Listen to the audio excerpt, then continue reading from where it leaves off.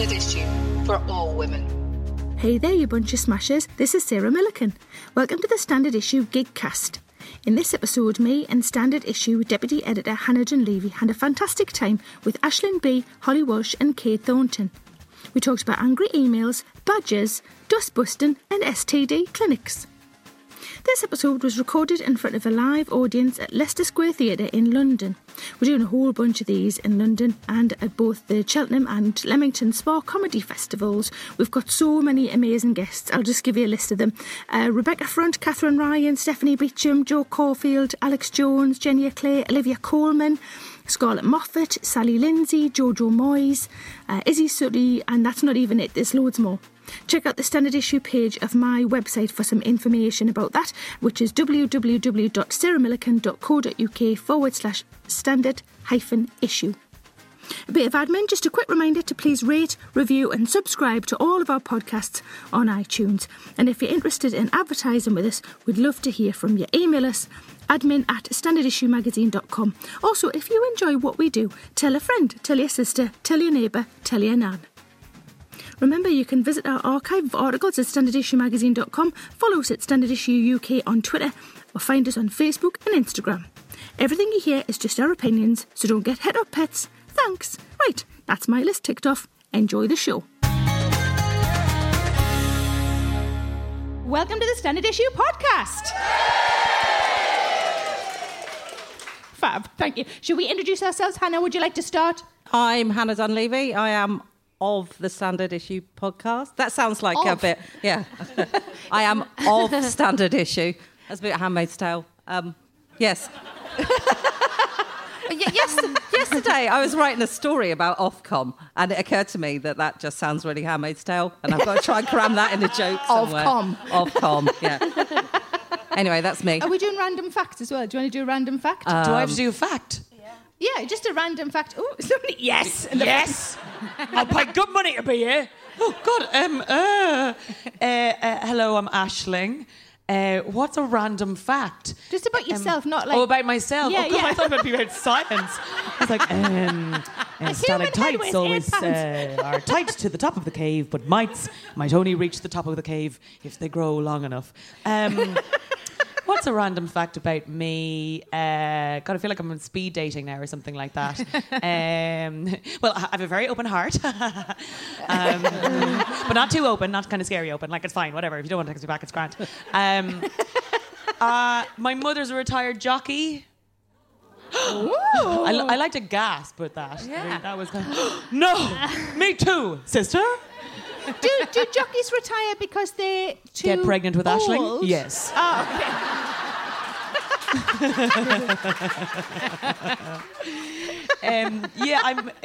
The sort of, you hit a point with sport where I think you know if you're going to be excellent or if you're going to come second for quite a while. And so she, around kind of, she retired coincidentally around the same time she got pregnant with me. That was a lie I was told. Like, I didn't want to do it anymore. But now she trains jockeys and stuff like that, so... Oh, cool. Yeah. That's a great fact. Kate? Yes. Hi. I'm Kate. And random fact, in 1995, I spent the summer working off my student debt as a receptionist at a sexually transmitted disease clinic. It's true. Oh, my God. One person clapping. Thank you. You really don't want to give me a clap. Know exactly what to do with that. It was one of the most brilliant and boring experiences of my life. It was so boring it made me really want to go and get a job that I loved, obviously. I thought you were going to say an STD. No, but it was a brilliant insight into just how low men will go. Because this guy came in, so I would sit on reception. And in the morning, it was a morning clinic. I'd have all their files, and then the phone would be ringing off the hook. Hello STD, and this guy, and just let me get your files. This guy, I'm not joking. For those listening to this podcast, 3 inches, yeah, the file, yeah, file. Just to be really clear. Anyway, this guy comes in. I hand him his files, they're quite heavy, and then I watch him suck his... wait. wedding ring off of his finger, and then as he comes back, having seen the doctor, pass his files back to me and ask me on a date. I mean, would you?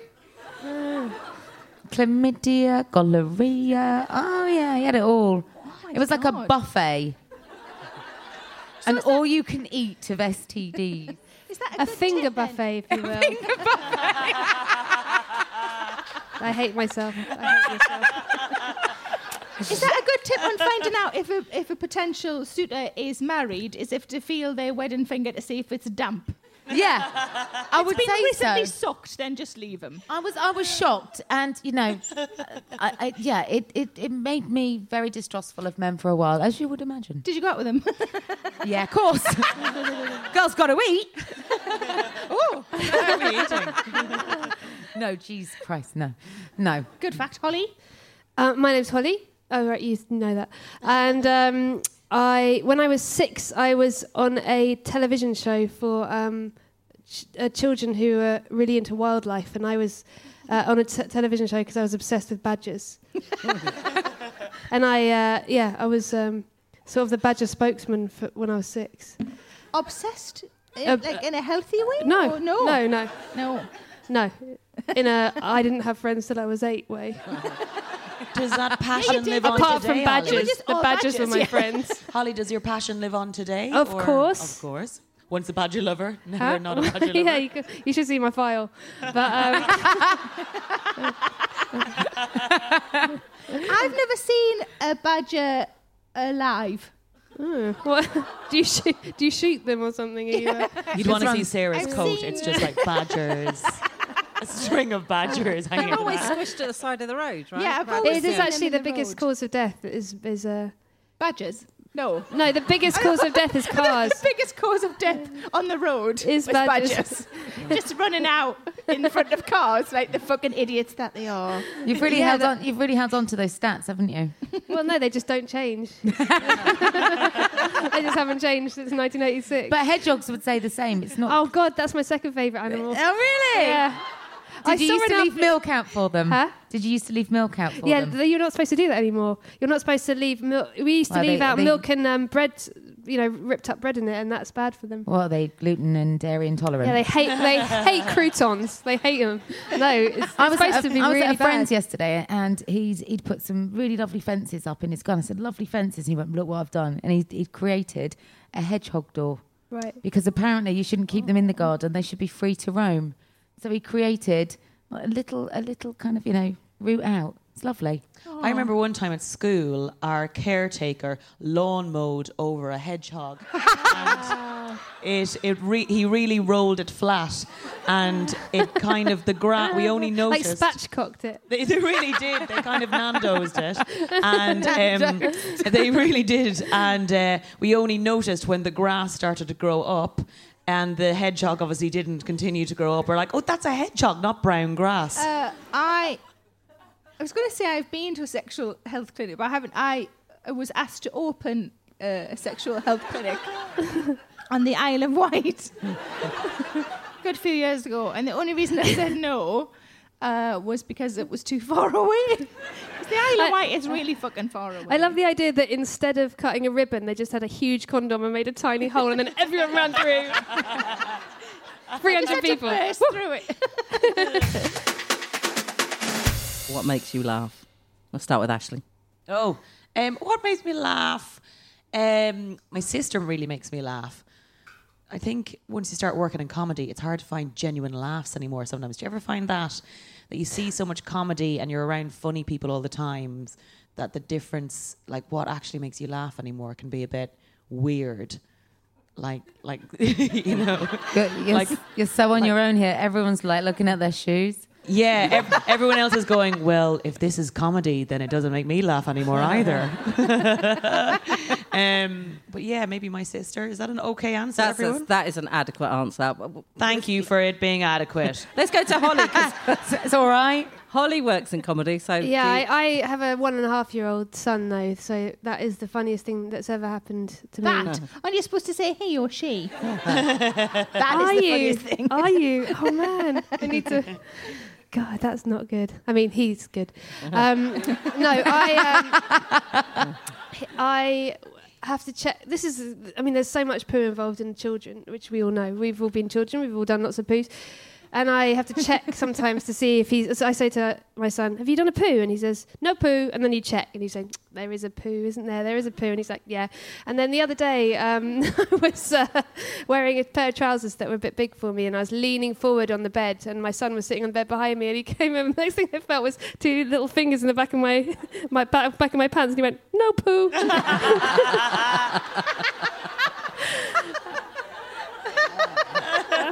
I mean, I had shat myself, but he couldn't see it. So.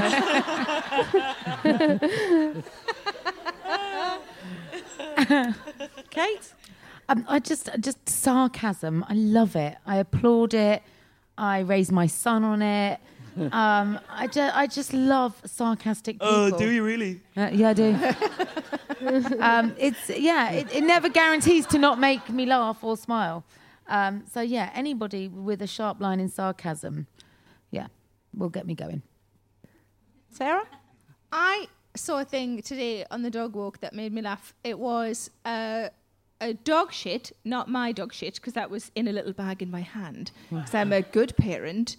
It was somebody else's, another dog, presumably, shit. And overnight, because it was quite an early dog walk, the slugs had gone over it, and it looked beautiful. It was like silvery, and it looked like Christmassy, like somebody Christmassified a shit. And then my dog pissed on it, and that just really made me laugh, that the dog was like, yeah, I'm going to add to this. Everybody else has added to this. That was quite a sweet thing that made me laugh this morning. Can I ask you, as a dog owner? Yeah. Because I don't have a dog. Yeah. But when we were kids, I remember everywhere we played, there was white dog poo, right? Does anybody else remember this? Yeah. Yes. Where's the white dog poo gone? I never see it anymore. What happened? People pick it up now, don't they? I heard, this might sound really random, but I heard a member of East 17 talking about this already and telling me that, wait a minute, it's coming in through my psychic powers, that there was a campaign which removed the dog poo in the UK, the white dog poo away. But what made it... Children will go blind. Be careful, kids. No, but children can go blind with any colour dog poo. Really? There was something... No, there was something in dog food that made it white for a couple of years. So is that what it was? I wanted to know, what was the secret I'll tell you what it sauce? is. I'll tell you what it is. In the 80s, there was a lot of cocaine going around the dog world. It was coming in from a lot of places in South America. It was very easy to buy. It was sort of the yuppie puppy area, but, you know... Like, I always just thought it was because dogs used to eat more bones than they do now. Is that not what it is? I thought it's just because it had been there for ages. No, because it was calcium. Because people didn't care in the old days. They just left their dog shit out. I bet you any money the EU came in, said you can't put this stuff in dog food, and once Brexit happens in 2019, you're going to be seeing a lot more of that white dog poo around the streets. I remember vaguely having a white poo when I was a kid. So whatever it was, I'd like to know, because I think I ate it as well. It's what happens after 3 weeks at the Fringe, doesn't it? Not eating any vegetables, getting really, really drunk, and then you have a white poo and you have to go home. Double chip day. Yeah. Okay. What makes you laugh? What makes me laugh? Well, I've answered this question about 5 times on stage, and it's just occurred to me I've been rude enough not to say the people I work with, who are very funny, and my family, who are very funny. My brother is an exceptionally funny person, and my nephew is. My granddad was incredibly good at telling stories. He was Irish. He had a real knack of telling stories, and we all seem to just sit and learn how to tell a story from him. On the other hand, my mum is terrible at telling a story, and she's so bad at telling a story. That in itself is funny.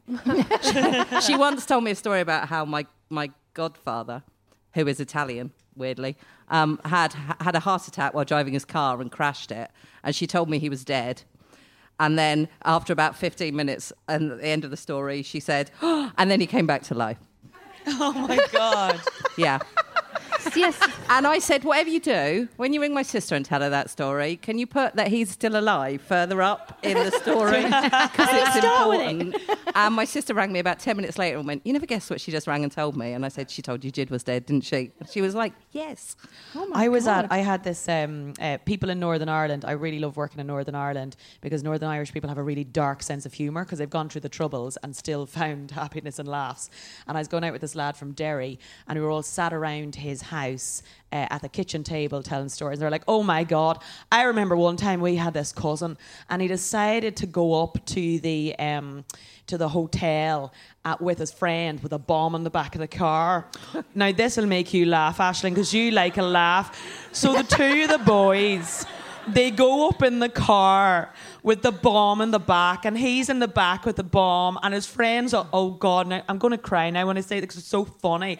He goes up and he's in the front of the car and then they're like, right, they detonate the bomb. The front guy legs it out and what's happened to our wee guy? He's only put the child lock on in the back of the car. He's put the child lock on, Aisling, and I'm like, lads, that's hilarious. And did you get out? No, we died. I was like, God. Oh, God. And they were laughing away over this thing. God, the things you do when you're tired. Just awful. I'm thinking, oh, no. I have a real tendency to miss the point of a story. Sarah told us a story once and it was a really unpleasant story and it had a really horrible ending. And during the point of... during the thrust... You must remember this. During the thrust of the story, you mentioned that you don't really like cheese. And then How could that go badly? When you finished the story, there was a sharp intake of breath from everybody except me who went, what, you don't like cheese? And that's when I did a white shit. Oh God, my mum is the worst though. I love my mum and she is the best person. But if she were to tell a story, I'm doing it now, but she elongates it. It's not. If she was telling that bomb story, she'd be like, so they took the A26. No, sorry, they took the A26 and they were in a Saab. I think it was a Saab. Was it a Saab? All this information that you think. Yeah, that's a general mum thing. They do that. So I said to Sally, you know Sally, don't you? No, I don't know Sally. You know Sally. Yes. But no, I don't. You know Sally. You do know her. You're just in denial. My mum would be like, you know Sally. She had the extension on the back of her house. That's Sally. The one with the kitchen island. I told you about that last week. You're like, yeah, great. Anyway, she's dead. Got bifolding doors. They usually are dead. My mum once told me a story in which she said, yeah, you do know them. He had one eye and ran a sweet shop. What a person to forget. Yeah. Hello, kids. I'm never going to forget you or remember you. I just put a licorice roll in it. Yeah. Just one little apple drop rolling around in his head. Exactly. There is something inherently funny about family and the people that you grow up with. And I think sometimes humour can be really local. And I went home a couple of weeks ago. I'm from Cheltenham in Gloucestershire. And I was reminded of just some of the brilliant nicknames that were assigned amongst our family when we were growing up. And there was this kid, I will not give his real name because that would be really unkind, but when he talked out of the corner of his mouth. So you go up to him, you say, "You all right?" "I'm fine." But the left side of his mouth never opened. It was just like Popeye. And I still don't know what his actual real name is. He will forever be to us Luke Side Talker. And it's just... The imagination in Cheltenham is really on the hook. Yeah, but I just love him. And even, that was something that happened when he was like 13, right? He's in his 40s now and we're still going, oh my God, Luke, how's it going? Poor sod. What are the best and worst things about your work and life? My working life. The best things are this. Genuinely, the female comedy community is quite lovely and we have a real great gang of pals and we all touch in with each other. I mean, I've got 17 WhatsApp groups on the go at the moment. It's very stressful. We discuss all of our issues and texts. But I love the community that we have, especially in the female comedy community. I love that, and it's a real joy because this job can be, the bad side is quite lonely a lot of the time. You're traveling a lot on your own, and even like this is rare, doing a show. So when we finish this show, we'll all come off and go, oh, did you enjoy that? Did you enjoy that? Normally when you're on your own, if you come off stage and go, did I enjoy that? Are you me? Are you my only friend? People think you're really weird, so you can't do that.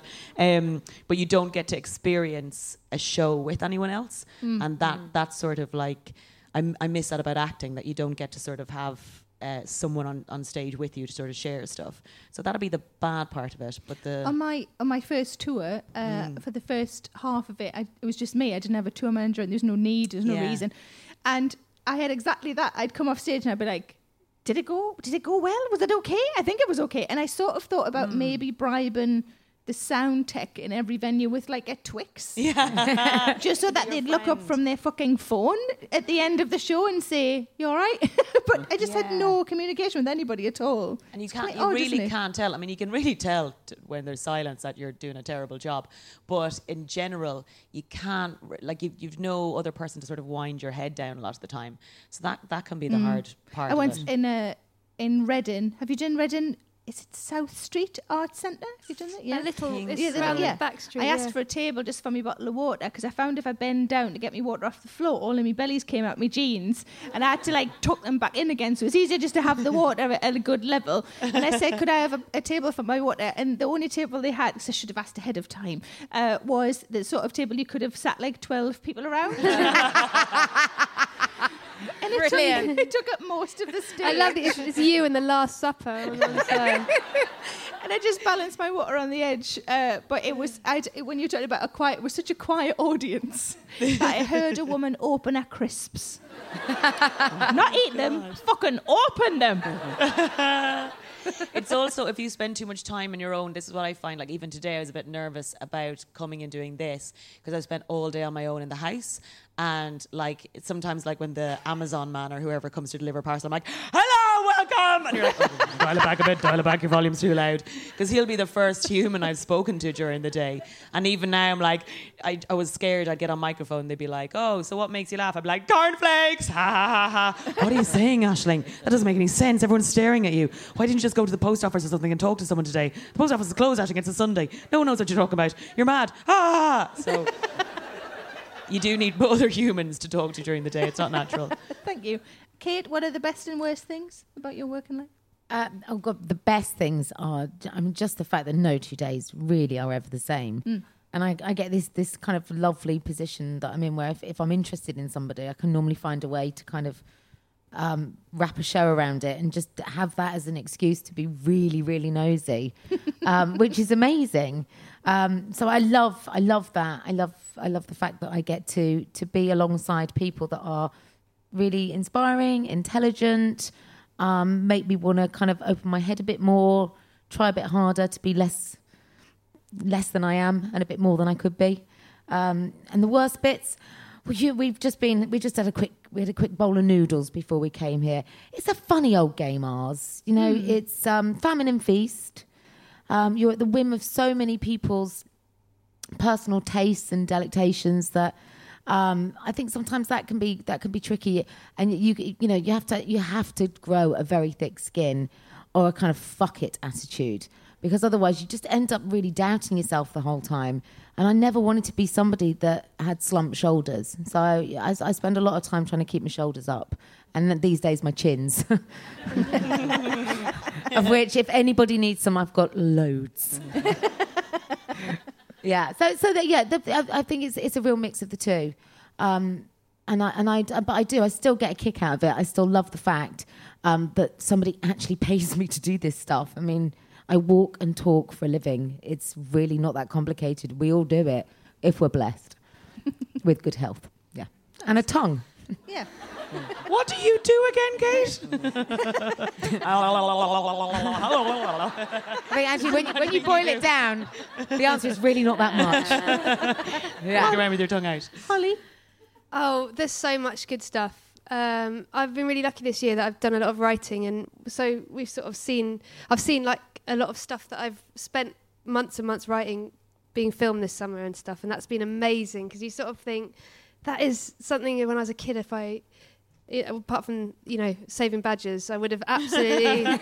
if you'd have told me that people would be acting out scripts that I'd written and things, it's just mind-blowing. And then one of the worst things, and I think this is sort of a bigger thing, is the sort of equal pay thing. I still feel really upset and strongly about that. Not even that I don't feel that I do or don't get equal pay, but I think as role models go and as everything that's come out recently with the BBC and everything, I just think this is such a dumb system that we live in where that's not all right. And I just recently had it with maternity pay that if you're self-employed and you get pregnant and you're a woman, you get a certain amount of help, but not... Did I say that wrong? That's right, isn't it?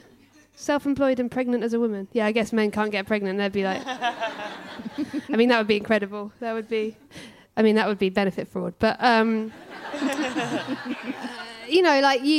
there's so much that it doesn't really help. If you're not employed by an employer and you get pregnant, you're really sort of left to do it on your own. And I think that's something that really needs to change. I mean, again, I was lucky because I did work through my pregnancy, and then I did work very shortly after I had a kid.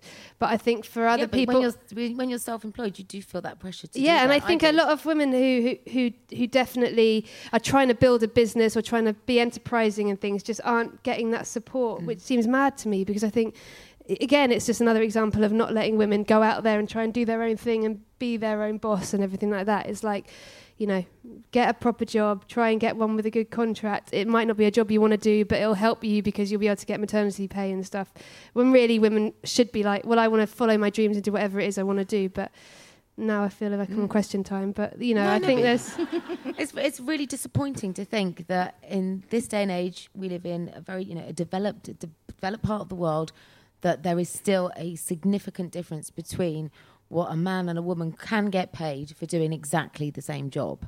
And there's no other way of dressing it up. It is utter bullshit. Agreed.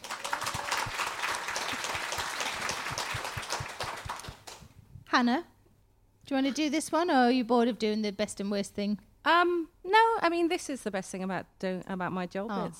It's good. I have an ideal job. Well, an ideal job for me, I spent 90% of my time in my pajamas, and I spend the other 10% of my time on stage saying cunt. I mean, that's literally a dream job for me. Is that when you went to see your careers advisor at school? That's what I said.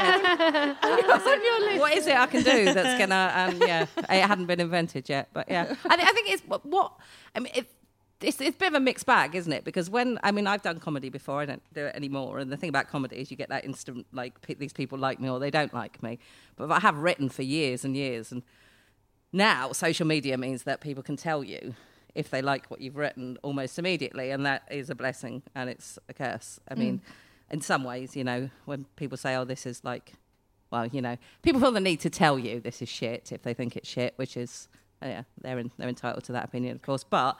when suddenly you see Sharon Horgan retweeted that, you think, oh, Sharon Horgan retweeted something I wrote. Yeah. She read it, she liked it. That's a really good feeling. I rang my brother once at 4:00 in the morning and I said, it's really important. And he woke up and he was like, what? What is it? And I said, Mike Judge has followed me on Twitter. And he was like, okay, yeah, that seems quite important. Yeah, thanks. I recently had someone send me on my Facebook page a private message saying that I was a stupid Irish gypsy knut, and they'd spelled cunt wrong, and I was like, mwah, mwah, mwah, mwah, happy, happy day. And I was like, oh, gutted for you, mate. What a time to have a typo. I was really happy with it as well. I was like, what a knut. What about you? Brilliant. I think it's sort of similar to what Holly said about what I love about my job is that when I started writing when I was about 17, and for ages, nobody read it. I didn't show anybody. And now the fact that I can write something and it can either, it can get printed or it can be, I've written a book, which is crazy. That the thing is, I suppose it's the time that I've spent sort of building up, sort of a profile, if you like, for want of a better word, that I now, when I write something, somebody wants to read it, where in the past that was always a nervous thing. Because when you write, it's so I write such personal stuff that it's terrifying when you hand it over, and that hasn't changed in the slightest. Like, I've had to hand my proof of a copy of my book out to various people to read, and it absolutely makes me shit my pants. But the fact that people are reading it feels like the difference. So I think it feels more worth it. But don't you get a buzz from just finishing? The older I get, the more I just enjoy finishing things, whether they're good or bad or not. I just think having actually an item in my hand, like holding your book in your hand, it's an object, it's a thing now. Like it's not just an idea. It's not like, oh, one day I'd like to write a book. I think we all worried a bit too much that the thing we're going to make is going to be crap or not. And I think in a way, don't worry about that. Just get to the end of the project and then look at it, print it out and look at it, or, film it or do whatever you have to do. And it's such a nice feeling just to go, well, I did it. Even if it's shit, I did it. And that feels good. Sheryl Sandberg, who's a Facebook CEO, has a thing which is like, done is better than perfect, which is how I approach my love life. But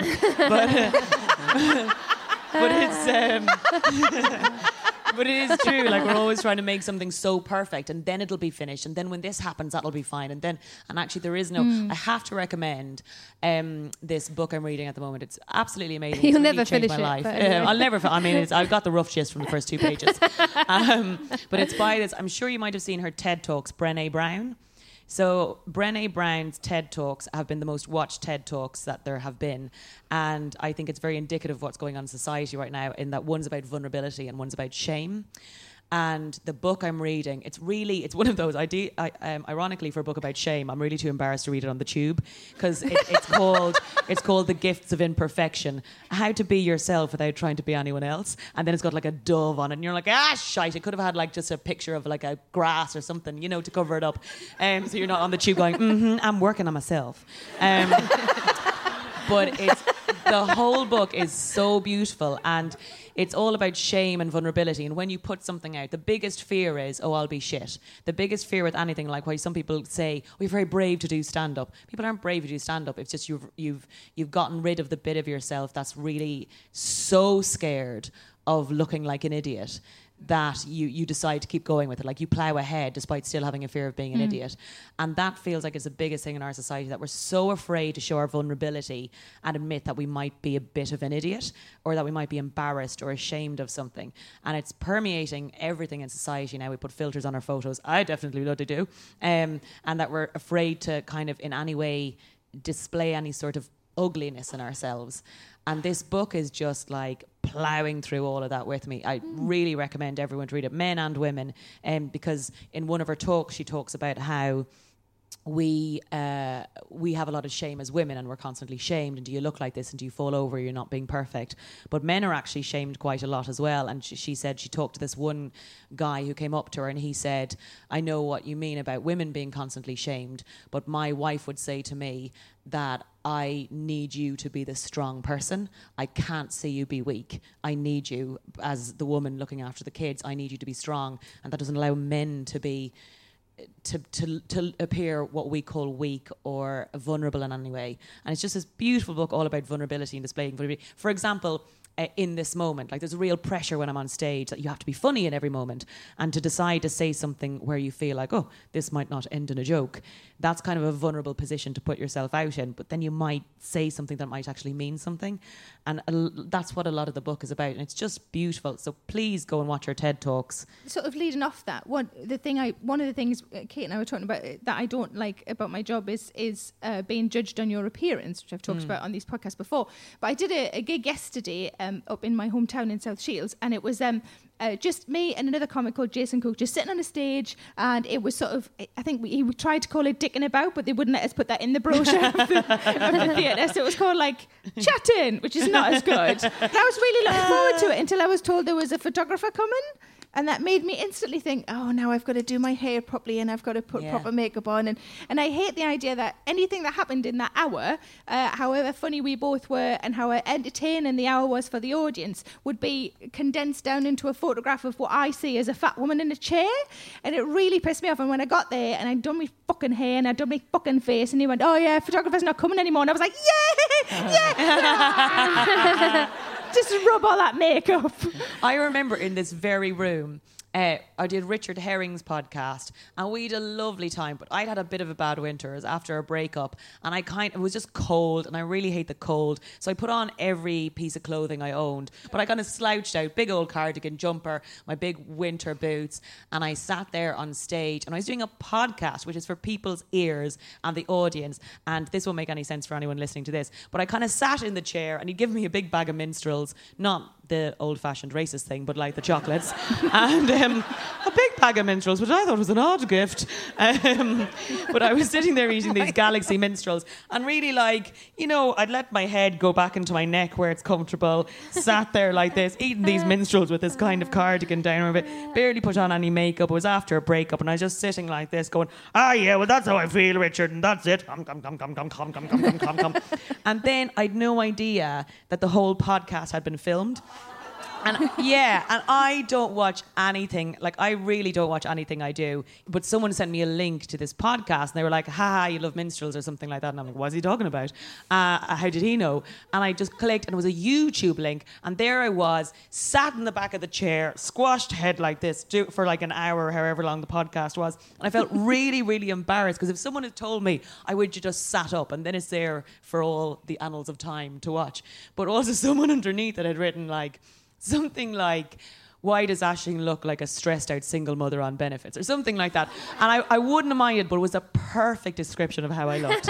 Like, it was so just, it was really great. I'm like, yeah, if I was a costume designer, that's how I'd make her look. Eating a bag of minstrels, looking stressed and sad. Every time I do the one show, during one of the video clips that they put in, somebody runs over to me and says, sit up straighter, because apparently I just get so excited that I'm there that I just get really comfy, and I slouch down, and the boobs become the belly, and the belly becomes the fanny, and the chins are everywhere, and apparently I'm too comfy for telly, which would be nice. It'd be really funny if everyone else on the sofa and you're just on this really hard chair at the end.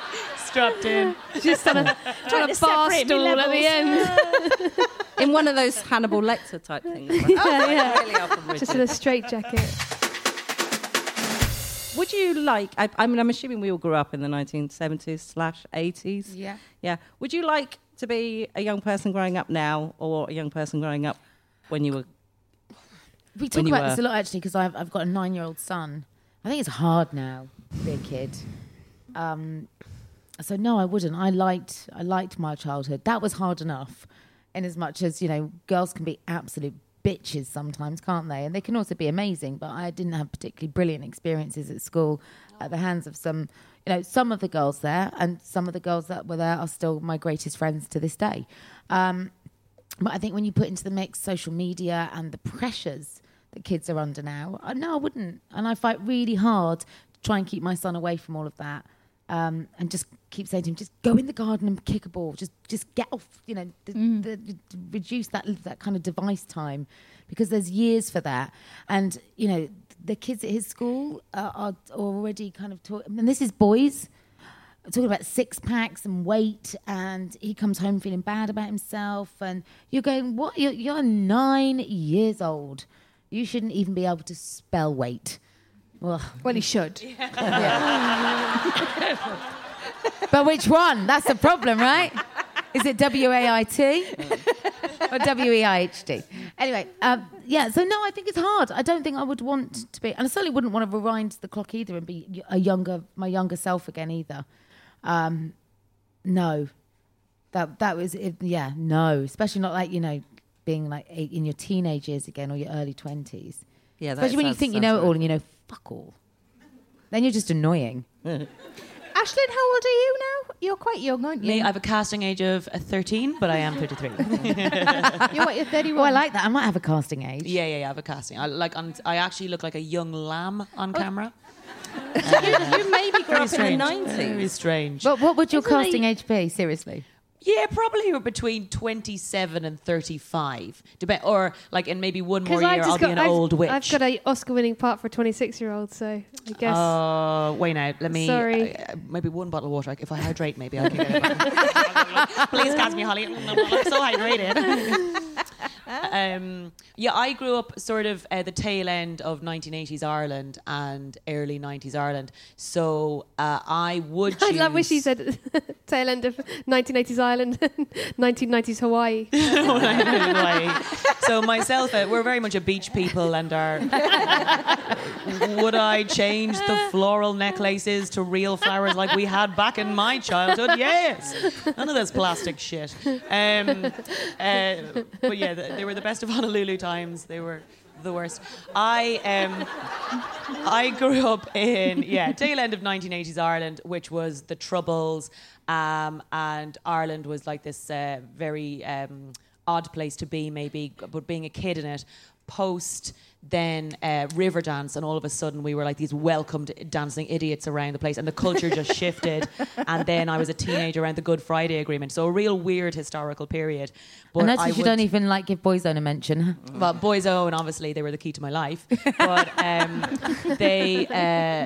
it was a very odd time. I look back now and I would have loved to have grown up now. Ireland was a very dark place in many ways, and I was a kid during it. Suicide was decriminalised in 1989. Divorce came in 1995. Gay marriage came in 2 years ago, but being gay was only decriminalised in 1992. You couldn't get a condom without prescription until 1992, I think, as well. And that legacy of secrecy and shame and stuff still is only trickling out now. But I had no access to, like, how many young girls are here in under, say, 25? Give us a shout.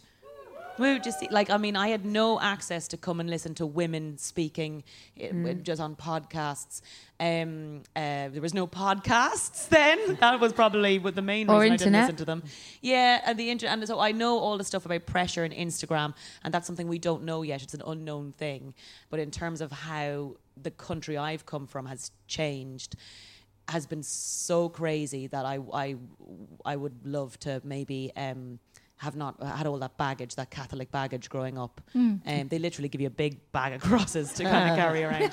But you know, how brilliant that you've lived through such monumental change, and that in your lifetime so much of that has happened. Has been cast aside because it is not relevant. It like shouldn't the be abortion there. debate in Ireland. Abortion is still illegal in Ireland, and every single day 12 Irish women leave Ireland to go and get an abortion outside of Ireland. Still, every single day. Not the same 12 though. Oh, it is, Sarah. They go out and they go back. They always leave their passport. According to the Daily Mail, it's the same 12. They never learn. They're out there flaunting. So it's Mary, Teresa, Siobhan, Niamh. I'm sorry, I didn't mean to belittle it. Sinead. I just went for the joke. Not at all. But that still, I can only imagine what it's going to be like in maybe 20 years' time when we look back at that and go, God, it's still in the Irish Constitution. It's written in that women can go and get a job as long as they don't neglect their duties in the home, and that's in our Constitution. Are you joking? No, and that's still, and we're like, we couldn't change it, but who was a time for admin? So a lot of that, I feel like it's breaking. Wow. And the one good thing, it sort of feels like a hopeless time at the moment, but I do feel the sort of good thing that with something like, say, Donald Trump being president, and if you look at The Handmaid's Tale, I'm not sure if you guys have watched it, but it's an amazing show, but it feels like there's a crack forming in all the things we used to find precious and scared to talk about. And it started with the Women's March, and people are like, oh, what did it actually achieve? It achieved young girls going out and being vocal. I didn't go out and march. I wasn't vocal about politics when I was in my teenage years. We just sort of kept silent and got on with it. And it feels like a change is coming because we're not going to fucking put up with it anymore. And that feels like we're all getting together and battening down our hatches for something kind of bigger to make proper changes. And if there's any good to come out of that, that's sort of what it feels like. So yeah, I wouldn't mind being a kid now, growing up with that in my, that sort of like armor in my bag. Where would you keep your armour? In your bag? Where do those guys keep their armour? Holly? Oh. Yeah. I wouldn't. I mean, we were lucky. I'm lucky that I was brought up in a really, pretty progressive country in the 80s and 90s, and, gay marriage and everything. You've said, has always been a big... important milestones have been achieved and everything. I do worry about the internet, exactly what you were saying, Kate, and I'm just grateful that I was alive in a time when things could be deleted and nobody recorded it and stuff. What did you do? Oh, you You didn't want some of the stuff I said about the Fox community was... I was so militant badgers at the time that I look back and I've mellowed now, but I had some strong feelings about foxes. But no, even now, I remember reading an article about Chris Rock, and he was saying that when he was writing a lot of those formative routines, those incredible ones which are really about, all the civil rights stuff and everything.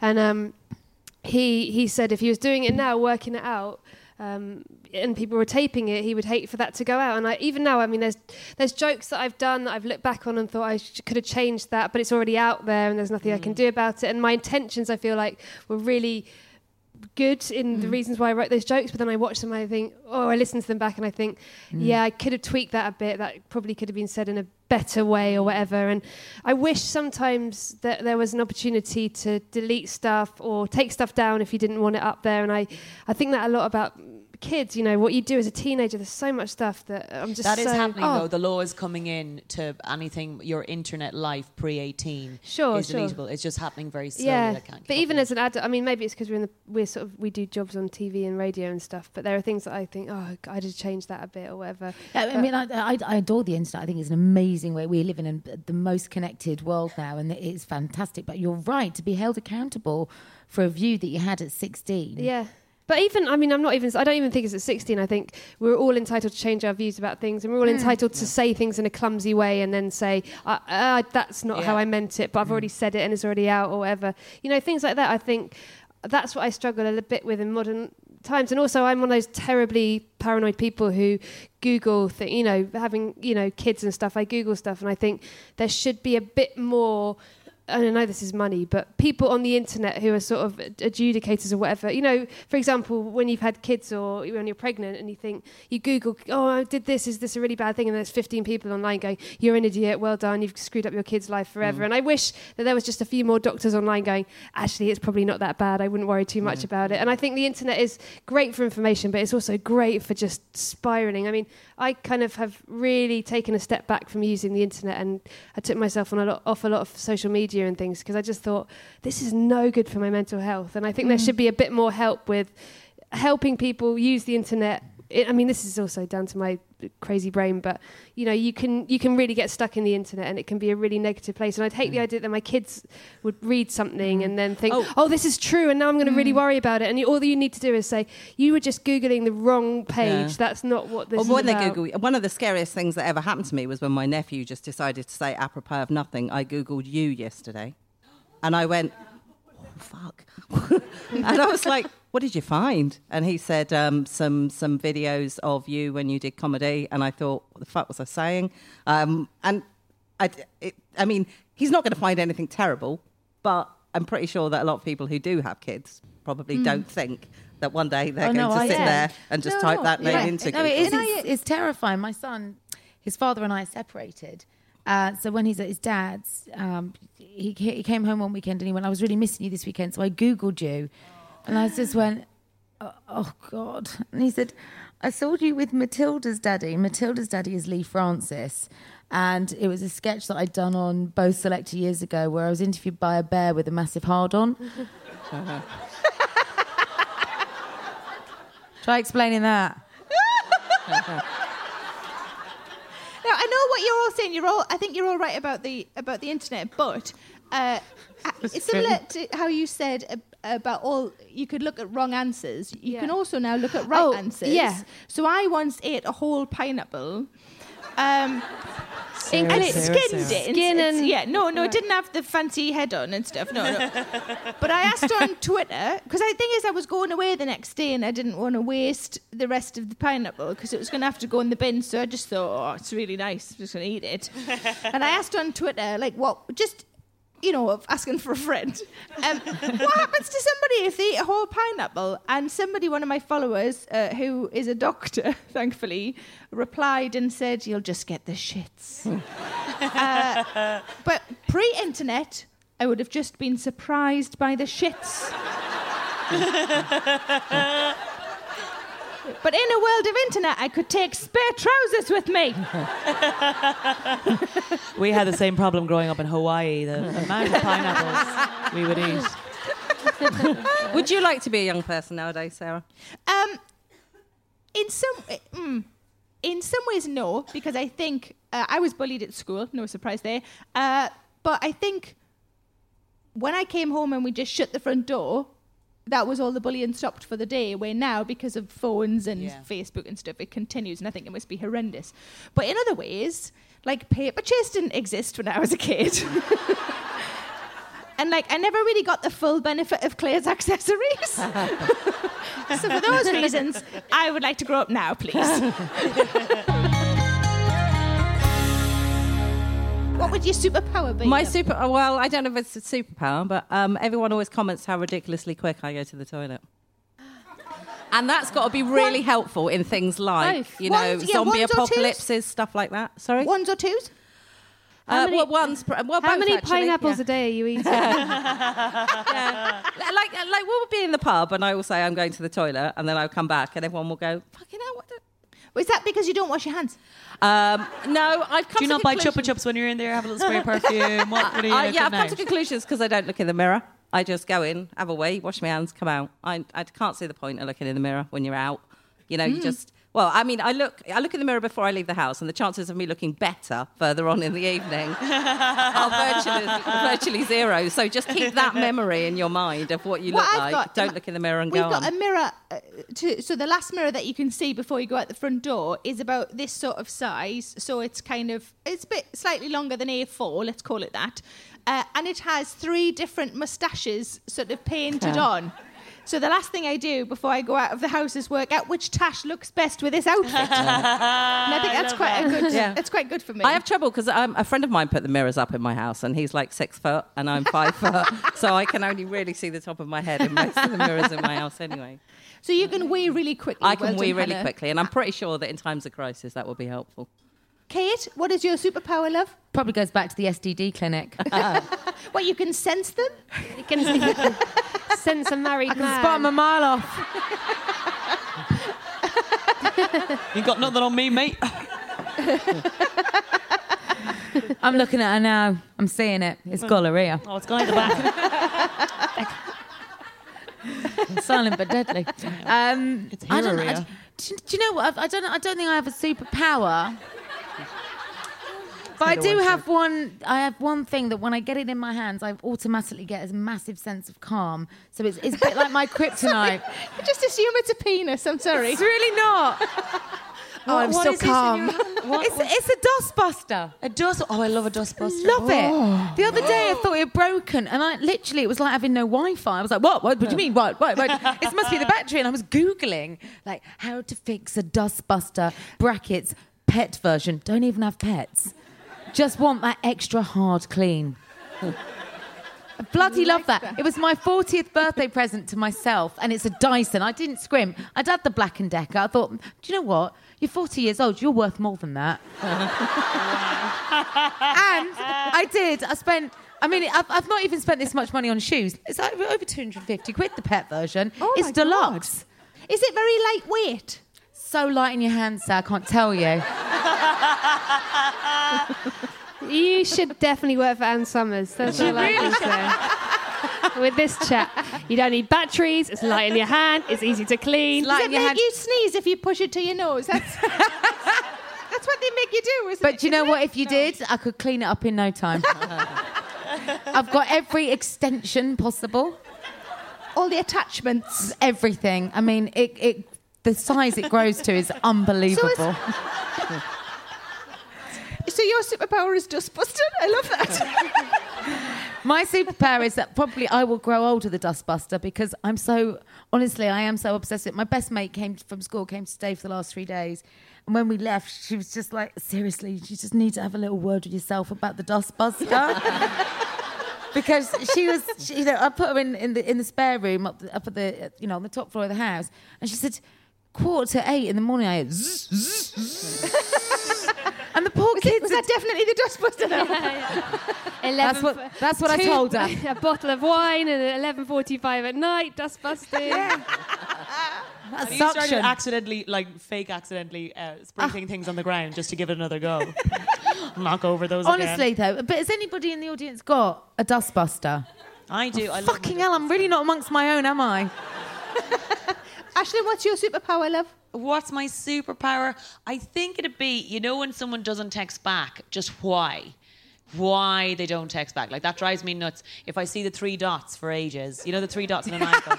3 dots, 3 dots, 3 dots, 3 dots, 3 dots, and then 3 dots disappear. Oh, they've changed their mind. Maybe they're doing a redraft. What's going on? 3 dots are back, 3 dots, 3 dots, 3 dots, 3 dots, 3 dots. What's your superpower in that? Just paranoia or Yeah, to remove paranoia. So knowing, oh God, they've been run over by a bus, I can relax. Oh, okay. Yeah. So it's not me. That will be, I always think that about people who leave answer phone messages, that when they've got the answer phone message, it's like, if I don't make it to the phone, it's because I'm either on another call or away from my desk. And I always think there's a third option, and that is that you've had both your arms cut off and you're trying to get help. But or I don't like you. Yeah, or I'm ignoring you. Holly, what's your superpower? I had an accident about 6 years ago, and I broke my arm, and I had I've basically got loads of metal in my elbow, and I can predict when a thunderstorm is about to occur. Is that so that you could get out of the way? Yeah. I'm basically a conductor. And You're like a weather dial. I am, yeah. That's amazing. Yeah. Shortly after the lightning, I'm like, I think there's going to be thunder. But, no, but... I just know it. There's going to be... You wait, there's thunder, thank you. No, but you're like a cow, because they lie down, don't they? Yeah, exactly. So like a cow. Sorry, I know it's not badgers. I know that's not... Black and white, though, so I'll have it. What's your superpower, Sarah? Oh, stationary. No, it's... Oh, that's your kryptonite. You just made me wet. Thanks. I think I'm good at emails, so I'm good at... if you want to send a really twatty email, I'm really good at kind of polishing it so it sounds less twatty but is still really twatty. So my husband will say, I want to send an email, but it's going to sound quite arsey, and I'll help him make it sound a lot better. And also I've got a trick, which is a good trick if you sometimes send arsey emails, is that you don't put the address in of the person you're sending it to until you're happy with the email. Always. Isn't that a good tip? Yeah. Great tip. So you write the whole thing, you read it, you ring a couple of people, you check that it's not too arsey, and then you put it in, because it's so easy to start at the top when you just put the address in, and then you write the email and you accidentally send it when you're still taking out the fucks and putting bloodies in. When I go through my drafts, I then have to take loads of stuff back, because I've been going, why the fuck didn't they get back to me? Lazy fucking butt. Oh, I didn't press send. Yeah, so that's another tip, is make sure you press send. Should we do a quick plug round? Yeah. See if anybody has anything to plug. Holly, what do you have to plug? I have a gig that's starting in September that I do every other week, and I've been running it for years, and it's in New Cross in South London, and it's called Happy Mondays, and it is £5, and it's really cheap to go, and it's just really about sort of having an independent club for comics to try stuff out and audiences who are really sweet. And haven't you got a sitcom? I do, yeah. I've got a well, me and a bunch of other people have a sitcom called Motherland we're filming at the moment. Did you see the pilot of Motherland? Yeah. Oh. The Churchill dog is in. Oh, yes. I love Motherland. Great to have you here, sir. It's brilliant. Oh, she liked it. Oh, that's good. Yeah, it was brilliant. It was. When do we think it's coming I'm not sure. Okay. So that's watch this space. But it's we're filming it at the moment. Yeah. That's very exciting. Very excited. Thank you. Ashley, what do you have to plug? I am doing Happy Mondays gig with Holly. When are we doing the gig together? A few weeks. In a few weeks' time, I think. So that'll be fun. And then Taskmaster will be out in the autumn. That's on the... Love Taskmaster. That's fun. And that's myself, Nish Kumar, Sally Phillips, Bob Mortimer, and Mark Watson on that one. Nice. That'll be lots of fun, I think. But yeah, I think that's it, maybe. Thanks. No problem. Kate? No plugs. But I am hoping to appear at Happy Monday. Yeah, please. I'm looking forward to your 40-minute set on dust busting. With a... Listen, we don't live far from each other. Come and check it out. Seriously, it's a beaut. What, your dust buster? Yeah, great. I will. We're all laughing now. You know what I am. Apollo. Yeah. What's the deal with dustbusters? Blah! could I have come over as more dull? No, really? No, because I'll tell you why you can't, because you opened on that incredible STD clinic. There you go. You started on STDs and ended on dust busting. I got more where that came from. Oh, more STDs? Yeah. That's why the guy kept going back in. Do you know what, though? After that job, I just thought, I can't stand this. I can't hack it. So I got another job, another kind of summer job, and I was in charge of vending machines at Shell Oil. And that's a true story. That was really dull. Aren't you on the radio? I am. I'm on Radio 2, yes. So do give us a whirl. I'm always on Listen Again if you can't, find me in the moment. What time is your radio show at? So it's next Saturday, 3 till 6. 3 till 6. 3 till 6. And do you want to mention your... I want to have a website, and I literally sweat blood and tears for it, so please do pay us a visit. It's called tbscene.com, and it's me and a load of like-minded women. So yeah, come pay us a visit. Yeah, nice. TB Scene. Yeah, tbscene.com. Hannah? Well, our podcasts. Yes. Which you can find on iTunes or Podomatic. This one will be up in a couple of weeks, I would imagine. So because as well as the live ones, we do also do a podcast that is the magazine in a podcast form for the other 3 weeks. So we are weekly. Another one will appear on Wednesday morning. And we've got loads of shows. Yes, September's sold out. September is sold out. We have one in October. We have... in fact, go to the website, either Sarah's website, sarahmillican.co.uk, or the website of this theatre. Leicester Square Theatre website. So we're doing all the way through until May now, I think. I don't think they're all up on the site, but we are doing one a month. So if you've had a nice time tonight, please come to another one. And if you find yourself in Edinburgh, we are up in Edinburgh we have 4 shows up Fringe. there. Two stand-up shows and 2 in-conversation events. Indeed. And I am on tour from January until December. So if you see me, I might be crying or eating chips. Or both. And I have a book out. My autobiography is out on October the 5th, and I will be doing, I think, some book events around that time as well. Should you want me to read a bit aloud for you? If you're like, I can't be asked to read the first chapter on my own, come along and I will read it to you.